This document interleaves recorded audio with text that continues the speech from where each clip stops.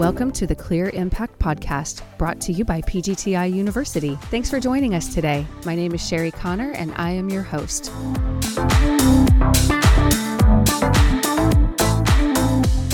And you need to be able to, as you think about your budgeting process or you think about your actual results, the key to your success long-term is the ability to control your variable costs. Running a successful business is a little bit like a playlist. It's definitely a mix with people, leadership, sales, and numbers. On today's Clear Impact Podcast, we have a great conversation with Brad West, our CFO. Not only does he share about the 3 keys to financial success, he throws in some bonus content just for the music lovers. Even though I probably could make millions by selling this idea, I'm willing to share it with my dealers right now. Be sure to listen all the way to the end on this helpful and entertaining episode. Good morning. We are here on the Clear Impact Podcast today with Brad West. Good morning, Brad. Good morning. How are you? I'm doing well. How are you doing? Man, life is just fantastic. We live in Florida, and it's beautiful weather and a great business environment. How could anything be better? Right. Well, I'm glad that you're here today. We are in the series Running a Successful Business, and really that's all about numbers for a large part. And you're a numbers guy, so I'm excited that you're going to come share some of your wisdom. Tell our audience a little bit about who you are, what you do, what your title is, what your responsibilities are here. Sure. So I've been with PGT since 2006. I know many of our dealers have had a chance to see me or interact with me at different events over the time. I basically joined the company in a finance role, kind of a financial analysis role, eventually became the controller and had more responsibility, and then became a CFO. And I was CFO for about 5 years. Then I moved into an M&A role and was focusing on our acquisitions for a couple years. And right now I'm back as the interim CFO. Why, as you know, we are replacing our current CFO. I'm kind of doing dual duty right now. Hopefully we'll get a new CFO soon. I can go back to what I was doing before in the M&A world. But I have a lot of experiences and opportunities to work with our dealers in the past and on finances and successful business. So this is a good topic. Awesome. So M&A stands for merger and acquisition? That's correct. That's Ooh. Fantastic, Sherry. And CFO is Chief Financial Officer. That's great. Ding. Ding. Okay, I'm 2 for 2. I'm going to stop while I'm ahead. So one of the things that we're trying to do on the Clear Impact Podcast is to leverage some of the knowledge and expertise that we have under our own roof to maybe give dealers some information and advice that they may not be able to access in other spaces. So tell us, what are some maybe 3 key things that are really going to help them stay afloat and thrive? Well, I think in any leadership situation, Sherry, the key is really a willingness and, as time goes on, a better ability to predict the future, and so that you can favorably alter it. And I guess what I mean by that is we spend a lot of time typically kind of reacting to our present or our past. And we certainly have to do that. And there's many times where that's all you can do. But to be overly effective and to be able to grow your business in an effective way, you'll find it much more efficient if you think about the future ahead of time and then put the things in place you need to make the changes ahead of time and to alter your future. And you're going to be wrong when you do that. You can't do that and be 100% accurate. I mean, it's literally impossible to. So you have to embrace the fact that you're going to be wrong. No crystal balls. Right, exactly. But just the attempt, right? Just the process of thinking about it that way is where the value is.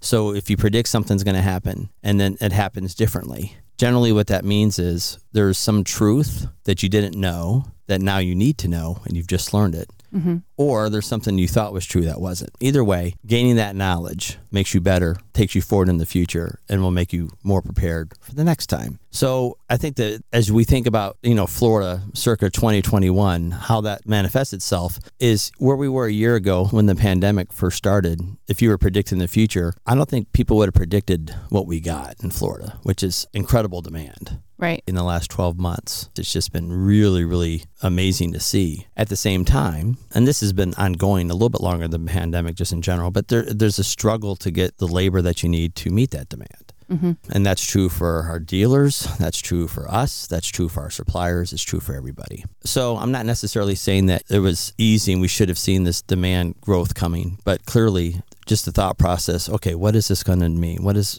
this likely to do, this pandemic? What is this going to have on demand? Just the thought process is what's valuable. Mm-hmm. I think another thing I would say is when I was talking to a lot of our dealers a few years ago, I was doing kind of an education class for a lot of our dealers. And one of the things I noticed is that not all of our dealers were really doing a budget process, which to me, the term budget for a lot of people just seems, like a pain in the rear end and something that doesn't add value. But really what a budget does is it cements what you believe to be true about your business in the upcoming year and puts it down financially so you can compare against it as the year goes on. And you want to do that every year, and you want to involve your key leaders because the leaders within your business are the ones who are going to go forth and execute that plan. And you want to involve them because they're going to turn around and be, in theory, accountable for that result. And they're not going to be willing to be accountable for something that they had no part in creating. Right. So that's why it's a very critical thing to do, and is have a budget and involve your key leaders. And of course, when you go through the budget process, you'll start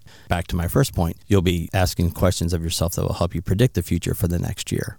That's a good part of it as well. Because a budget is essentially just a spending plan. Well, it's spending and revenue, right? I mean, you're also predicting the revenue. So it's both, right? There's certainly a spending plan to it, but you're also deciding how much revenue you can do. If you're a dealer who installs, how many install crews do you need? Where's the business going to come from? Do you need more salespeople? All those things. So I think the revenue side is actually just as important as the spending side. And typically the beginning of the process of a budget is to come up with a good revenue budget that will help determine the spending that you need to be successful. That makes sense. So the first one is kind of knowing and predicting the future. The second one is doing a budget. Is there a third key? There is, Sherry. Great. I don't go anywhere without 3 keys. I love that you're prepared today. Well, I mean, if you only have 2, what is that? Right. It's nothing, right? So you got to have 3. Be sure to tune in for upcoming episodes to help you understand the fenestration industry, what you need to know when buying windows and doors, and other related topics. You can find out more about us at pgtiuniversity.com. You can also find us on Facebook and LinkedIn. So you said spending. A good understanding of what you spend your money on, we'll call those expenses. And what I mean by that is there's basically 2 categories of expenses and that you deal with in your business, and we'll call them fixed and variable, okay? Your fixed costs are typically your investments that you need to support growth, a second location, a bigger warehouse, a bigger footprint, a bigger showroom, whatever it may be. Those costs are generally fixed in nature, and fixed in this case means that from month to month they don't change much, right? Regardless of your sales level, they don't change often, right? They might change every once in a while when you add a second location, but for the most part, they're the same. And then variable costs. Variable costs are the costs on your P&L that are specifically tied to what your revenue is, like the material cost, your install labor cost, commissions for your salespeople. Those are directly tied to sales. And you need to be able to understand the difference. And you need to be able to, as you think about your budgeting process or you think about your actual results, the key to your success long term is the ability to control your variable costs. Okay. And ultimately, your sales minus your variable cost is what we call contribution margin or incremental margin. And the value of your business ultimately is a function of your variable margin. How much money do you make on every dollar that you sell? There are some businesses out there that struggle because they have very thin or low contribution margins. And in that particular case, you can sell as much as you want, but it's still just a struggle because you're making very few cents on the dollar. But what's nice about the window and door industries, and specifically the impact, when we're selling impact windows and doors, the opportunity for good margins is there because there's a lot of value in the marketplace. We're doing a lot for our customers, our homeowners. They're getting a lot of value of the products that we sell. So for the most part, I believe that this is something that's easy for our dealers to achieve because we're in a great market and a great business. But I do think it's important to understand the distinction just because you can make it even better if you can understand the difference between fixed and variable costs and how you would make them better and control them. Right. Because if you're not going to profit substantially over a second location or a second install crew, then you're just incurring more expenses without generating the revenue to offset that. So it may not be worth the aggravation to expand if that margin isn't large enough. Exactly. I think what you said is very correct, Sherry. But I do say that we don't find that too often in this state. That's in nice. Impact because for the most part, that next sale will typically be profitable. Right. So it's good. So the more you can do, the more you can make. Sure. Nice. That's a great opportunity. Yep. That's fabulous. Well, thanks for the 3. So the first one, again, just to recap, first one was to predict the future. The second one is to have a budget. And the third one is to watch your, what did you call it? Yeah, incremental margin. I have a good understanding of your fixed expenses and your variable expenses and how you manage them separately. Awesome. I love that you are able to break that down into such simple terminology, because not everybody is a CFO or has that kind of a background. And a lot of times they are relying on CPAs, they're relying on bookkeepers, they're relying on QuickBooks. But if you don't know what all of those numbers mean and how to move forward based on those numbers, then they're not really very helpful. So I think that's one of the reasons I wanted to have you in here, is because you can help identify some of those things. And a lot of it's intuitive. I mean, I think anyone who runs a business, maybe without understanding the terminology, has a basic understanding of what I'm saying. But what the terminology does is it at least allows you to formalize what you're doing and maybe talk with other dealers when you get a chance and share some advice or best practices with each other. You can speak the same language. Mm-hmm. And then certainly if you ever get to the point where you're trying to show your financials to a banker to raise money or to expand your business, these are the types of terms that they will use as well. That makes sense. So one of the things that I'm asking our guests on this series is around advice. Since we're giving advice, it's pretty clear that most of us have received advice at some point. So I would love to know what is a really great piece of advice that you could give to our dealer audience, and then what is a great piece of advice that you've received? Well, in terms of our dealer audience, it's very easy to get caught up in your local zip codes or the areas that you operate in. And certainly that's the area that you chose. It's the area that you know best. It's certainly the easiest thing to do. But I think specifically in Florida, you really have to be aware of what's going on the macro side, the statewide, because what we've seen specifically in the last 12 months have really, at a state level, changed the demographics of our country. And we are expected to, I've heard some estimates of 4 million, just as a case of reference, we are about 21 million people now. 4 million more people are moving to Florida over the next 3 to 4 years. And Florida's a big state, so they have a lot of places they can go. Mm-hmm. But obviously, they're probably going to target a lot of places where our dealers are currently operating. Mm-hmm. And we're already starting to see that demand, obviously. I mean, housing starts this year are going to be 30-40% up over what they were a year ago, single-family housing starts.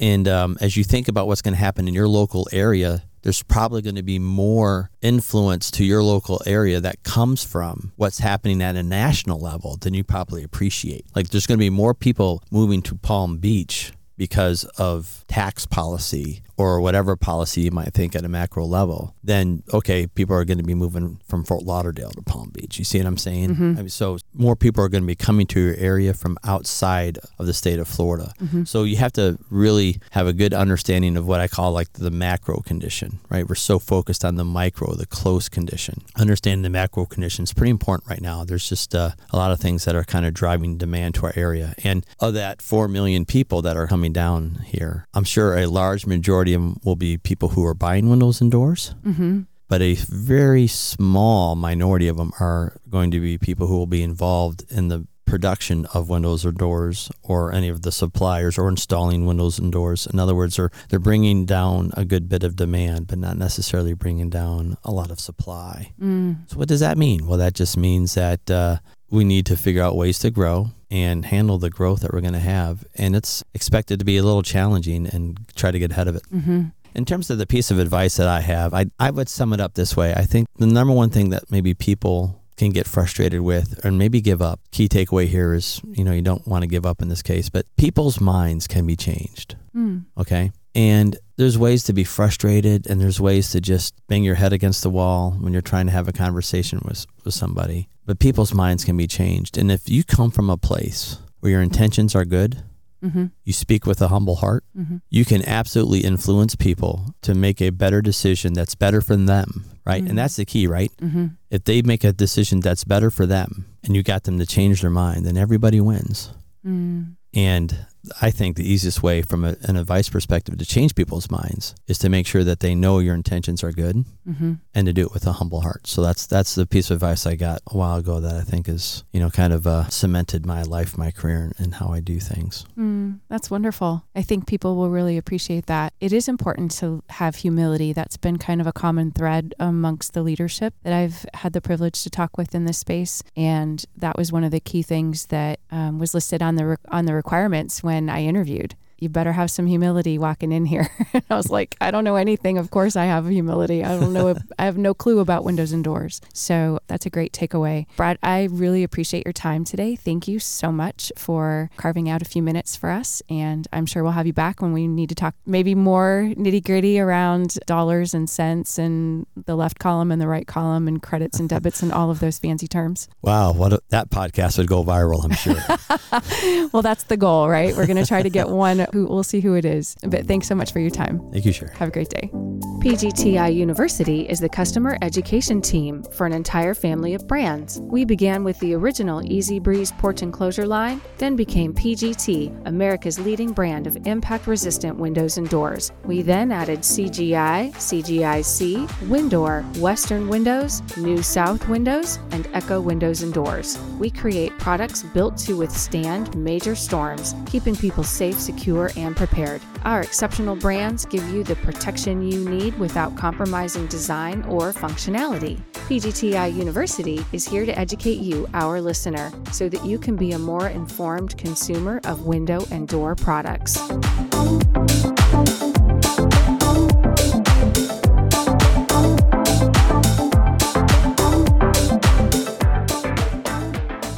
Hey, Sherry, there's one other thing I'd like to consider as advice for our dealers. Do you think we have time? Yeah, sure. Okay. I make the most awesome music playlists of all time. Really? I'm known for my playlists. Oh. Even though I probably could make millions by selling this idea, I'm willing to share it with my dealers right now. Okay, so before you go there, I have a question because I don't know how old you are. Yeah. But I'm old enough to remember mixed tapes. Sure. So were you a connoisseur of that? Absolutely. Okay. In fact, when a song ends, normally what I hear in my head is starting next is whatever that mixtape was going to be next. It wasn't going to be what's on that album. Right. I came up with this idea about 5 or 6 years ago. I wanted to go back and make a playlist for each decade. And I started with the 80s just because that would be what my age would tell me to do. I'm with you. And I said to myself, okay, I want to do a top 50 songs of the 1980s. I want to do a playlist for 1980 to 1989, right? Mm-hmm. Top 50 songs. And here's what I did. It was a kind of work in progress, but at the end, I used these rules for the other decades playlist that I made, and it works out pretty well. Rule number 1, no more than 3 songs from any one given artist. Okay. So in other words, the 60s playlist can't just be a tribute to the Beatles or whatever, So right. It's a Beatles playlist, right? That's not what this is. So no more than 3 songs. Okay. The second one is each year has to be represented by at least 3 songs. Okay. So now that would be 30 songs total. So that gives you 20 more to play with, of your own desires. But each year has to have at least 3 songs in them. Okay. And then here's the kicker. Here's where the chocolate and the peanut butter come together right here. Okay. I'm ready. If at any point in time you're listening to your playlist and you want to skip a song because you're just not feeling it, it comes out. Oh. It's not worthy of your playlist. Find a replacement. Oh, I thought you were going to have a rule around you can't have number ones on there, or, that's one of the frustrations I have with listening to classic radio is that they only play like the top 2 songs from any given artist. And there are so many other great songs that were played in that time frame. And every now and then you get a rogue DJ that'll throw one in there and you're like, oh my gosh, I haven't heard this song in 30 years. You would benefit from this concept. I like it. So let me tell you what it did for me. Okay. Now, the 80s is a little bit of an unfair decade for me to discuss in the sense because there's a lot of nostalgia to me there. Some of the songs I'm listening to just bring back memories, high school, college, whatever memories. But other decades where I don't have that nostalgia, I had to do a lot of research. And I was finding new bands that I didn't know existed, right? Especially recently, right? I mean, like most people my age, I'm more knowledgeable of the 80s and 70s music than I am the 2010s. Right. So the 2010 playlist was really hard for me to do because I wasn't even listening to the radio. I was honestly listening to my playlist. So anyway, but I love my 2010 playlist, and I've discovered just a whole bunch of bands. And what's interesting about music today is that it's not, you don't get music from listening to the radio. Like there's not top 40 stations. It's a lot more compartmentalized to your individual listening needs or choices. So most of the bands that I have on my 2010 playlist, a lot of them I bet people have not even heard of. Like Snarky Puppy, for example. So one of my 2010 playlist, fantastic band. And anyway, the point is you'll listen to your playlist, and maybe after a couple years, there'll be a couple songs that you're like, not feeling it anymore. It's time to replace it. And you're going to have to do some work to replace them, but you're going to find new bands, people that, you never appreciated in the past. And each playlist is about 3 hours long. I have a playlist for the 60s, the 70s, the 80s, the 90s, the noughties, as I call it. The 2010s. And then I did a playlist for 1959 and before. Oh. So, and my very first song is a monk chant from 1510. I actually let someone hear that monk chant, and they really said to me, "Really? They recorded that in 1510? I paused for a second, and I just shook my head and moved on. That person probably wasn't capable of doing a playlist. But anyway. I would love to be able to host these playlists somewhere so that people could access them. I guess if somebody that's listening to this is really like flush and they wanted to, offer up some cash, maybe we could make that available. They can just send us an email and we'll see what we can work out. Yeah, or we can, any upcoming events where we all get together, we can talk about these playlists around the table. I'll give you an example of a song. Like, it doesn't just have to be songs like you would necessarily hear on the radio. For instance, my 1980s playlist includes the theme for Greatest American Hero. Do you remember that show? The Believe It or Not? Yeah. So it was actually a TV theme song made my playlist, but it was such a good song. Right. So expand your horizons. You don't have to just live with what's on the radio. Oh my gosh, that's such great advice. I love it. So a little bonus content from Brad West around music playlists. That's fun. Absolutely, sure. All right. Thanks, Brad. Yep.